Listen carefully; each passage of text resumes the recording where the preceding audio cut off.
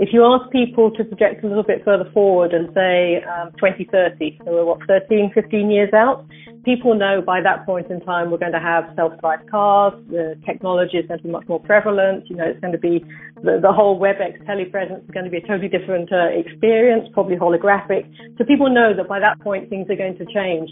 The question then becomes, at which point between now and then do we start to see some transformational rather than incremental changes?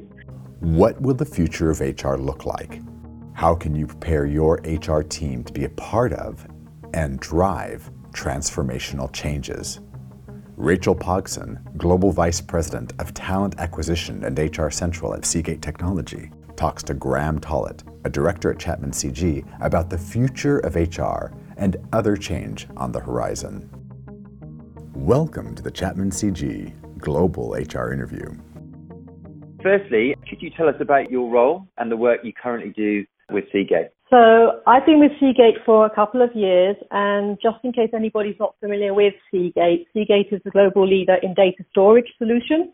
So we develop products like HDDs, a hard disk drive that enable people and businesses to create, share, and preserve memories and business data.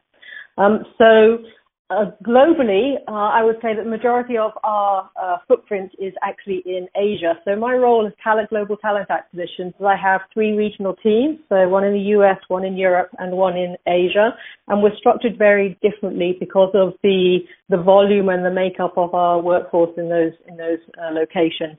I'm also the global head of the shared services, and again, we have centers in each of the regions. So one in the US, one in Europe, and one in Asia.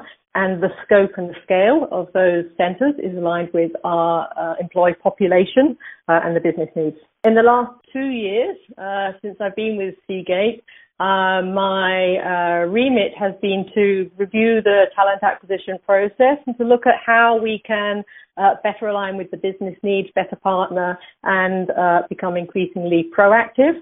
And then in terms of the HR Shared Services Center, we're currently in the process of implementing a Workday solution. And then linked to that, we then need to look at what other services and ways of supporting those services can be handled by the Shared Services Center. You've been in HR and talent acquisition for over 10 years now. In your opinion, what will the talent acquisition and shared services functions look like in the future? Let's say in 5 years or even 10 years. When you ask about the outlook for the future, I think if you take a 5-year timeline, it's very hard for people to visualize what that's going to look like because 5 years is not very far away. If you ask people to project a little bit further forward and say 2030, so we're 13, 15 years out, people know by that point in time we're going to have self-driving cars, the technology is going to be much more prevalent, it's going to be the whole WebEx telepresence is going to be a totally different experience, probably holographic. So people know that by that point things are going to change. The question then becomes, at which point between now and then do we start to see some transformational rather than incremental changes? I think you need to overlay on top of that the global situation, so the political, social, economic, and of course demographics. From an Asia region, we know that China is sort of peaking in population. Some countries have a lack of people, others have perhaps more, but only at certain different age groups.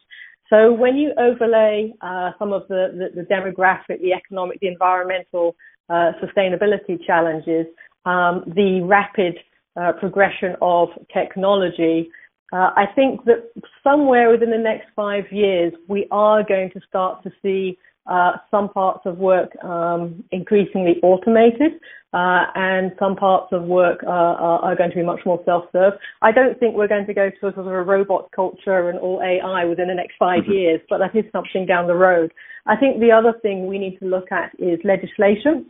So if you take the US, there's an increasing number of people who want to work on the gig economy on a project-based, contingent base, which is great. The challenge is that legislation in many countries at the moment does not support that. You have co-employment laws, etc. And it's going to take a period of time for legislation to change. So I think in about 5 years, by that point in time, we will have seen legislation changed. We'll have more millennials in the workforce. Technology and mobile in particular will be the norm. Speed will be very critical. I think there'll be less stickiness to the actual physical office and more flexibility.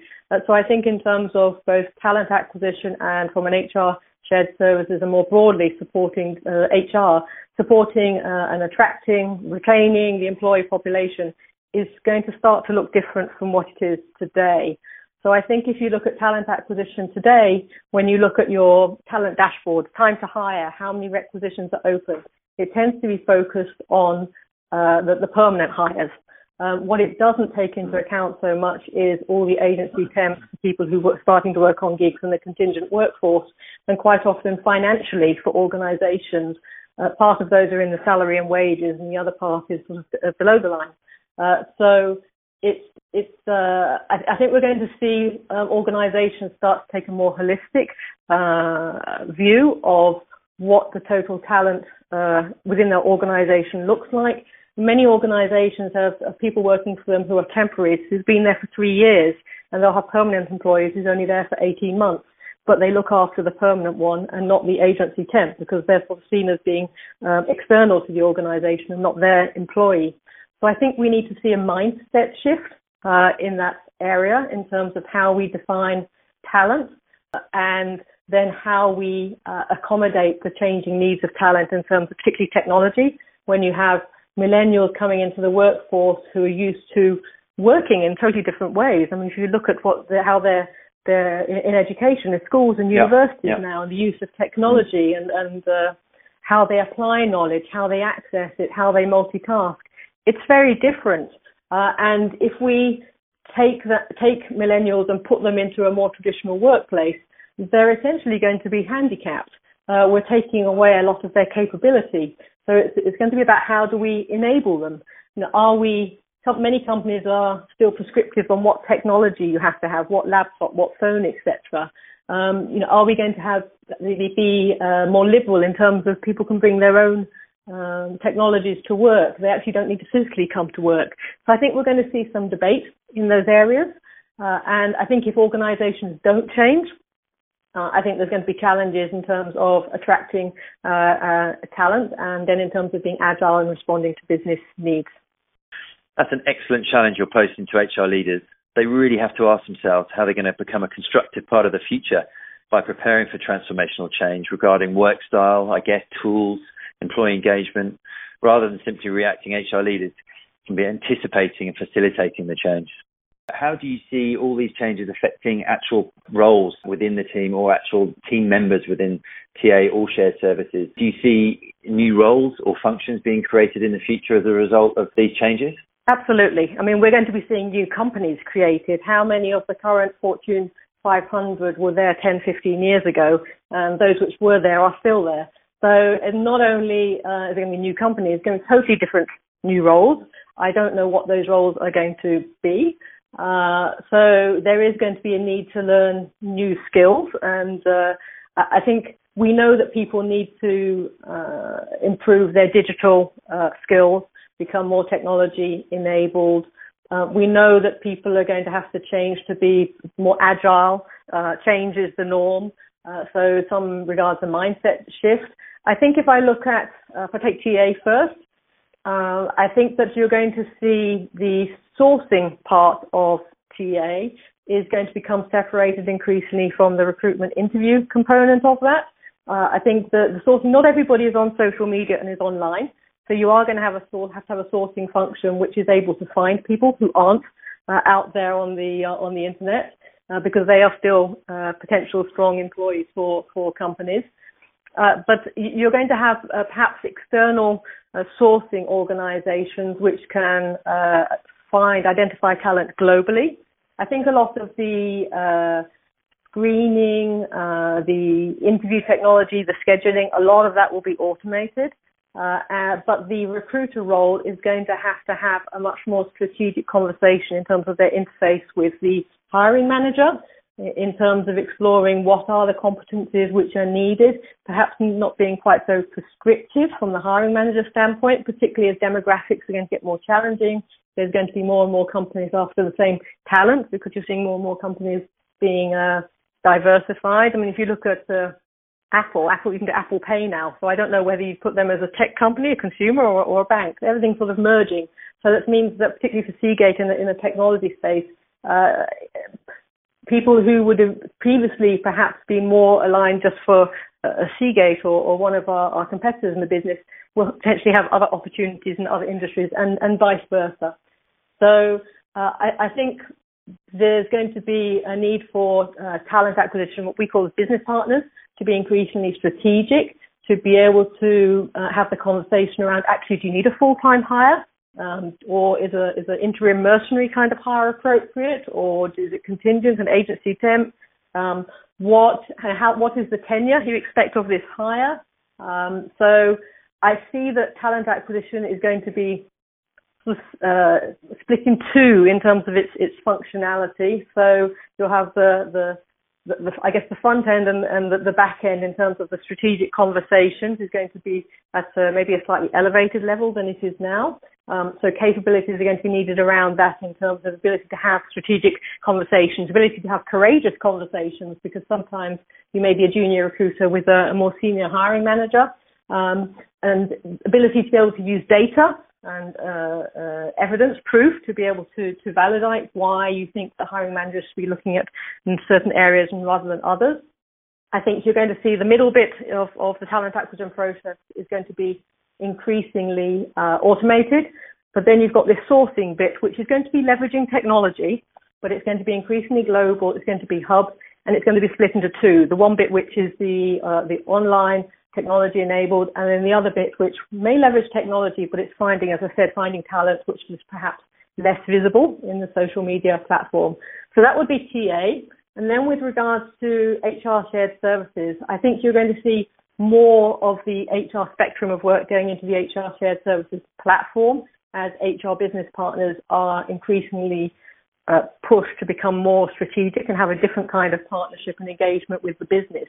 So more of their administrative and some of their tactical, sort of low to medium level tactical work is likely to go into a shared service center environment. That again can be hubs, that can be global. The scale of those shared services centers, I think, is going to be driven by the level of automation. So if you're highly automated and highly self-serve, then you're not going to have centers with hundreds and hundreds of people, because a lot of that work is going to be automated, but you will have central hubs. And I think the people who sit in those hubs are going to be highly customer-centric. I think if you look at how some of the banks and other organizations which have shared services, for how they're starting to segment their customer base and how they look at which tasks it's fine to have it as a self-serve or managed in a different way, and which other tasks you actually have to have a person. And obviously a shared service center, you're dealing sometimes with employees who are in a personally challenging situation. Maybe there's bereavement, etc. So you still have to have the human interface, but there's maybe going to be other functionalities which they can do at a more senior or more mature level. So I see there's going to be a need for increasing technology enablement within shared service centres and an upskilling of the individuals who work within those centres to be able to handle a broader spectrum of challenges, issues which are now managed in the future by the shared service centre. What a compelling scenario around courageous conversations. It's the idea that HR doesn't simply look for how to find a round peg for a round hole, but looks beyond that, gets creative using data, radical problem solving, and flexible solutions. Change is always challenging. Figuring out when it's incremental or fully transformational isn't easy, especially when you're also trying to determine what types of innovation is progressive versus the kind that leads to waste. Rachael and Graham discussed a team approach to transformational change, how to leverage new voices and experienced ones to create the systems a company needs to adapt and stay flexible. This has been part one of a two-part series with Graham Tollit of Chapman CG and Rachael Pogson of Seagate Technology. Subscribe to us on iTunes and check us out at chapmancg.com for more interesting conversations.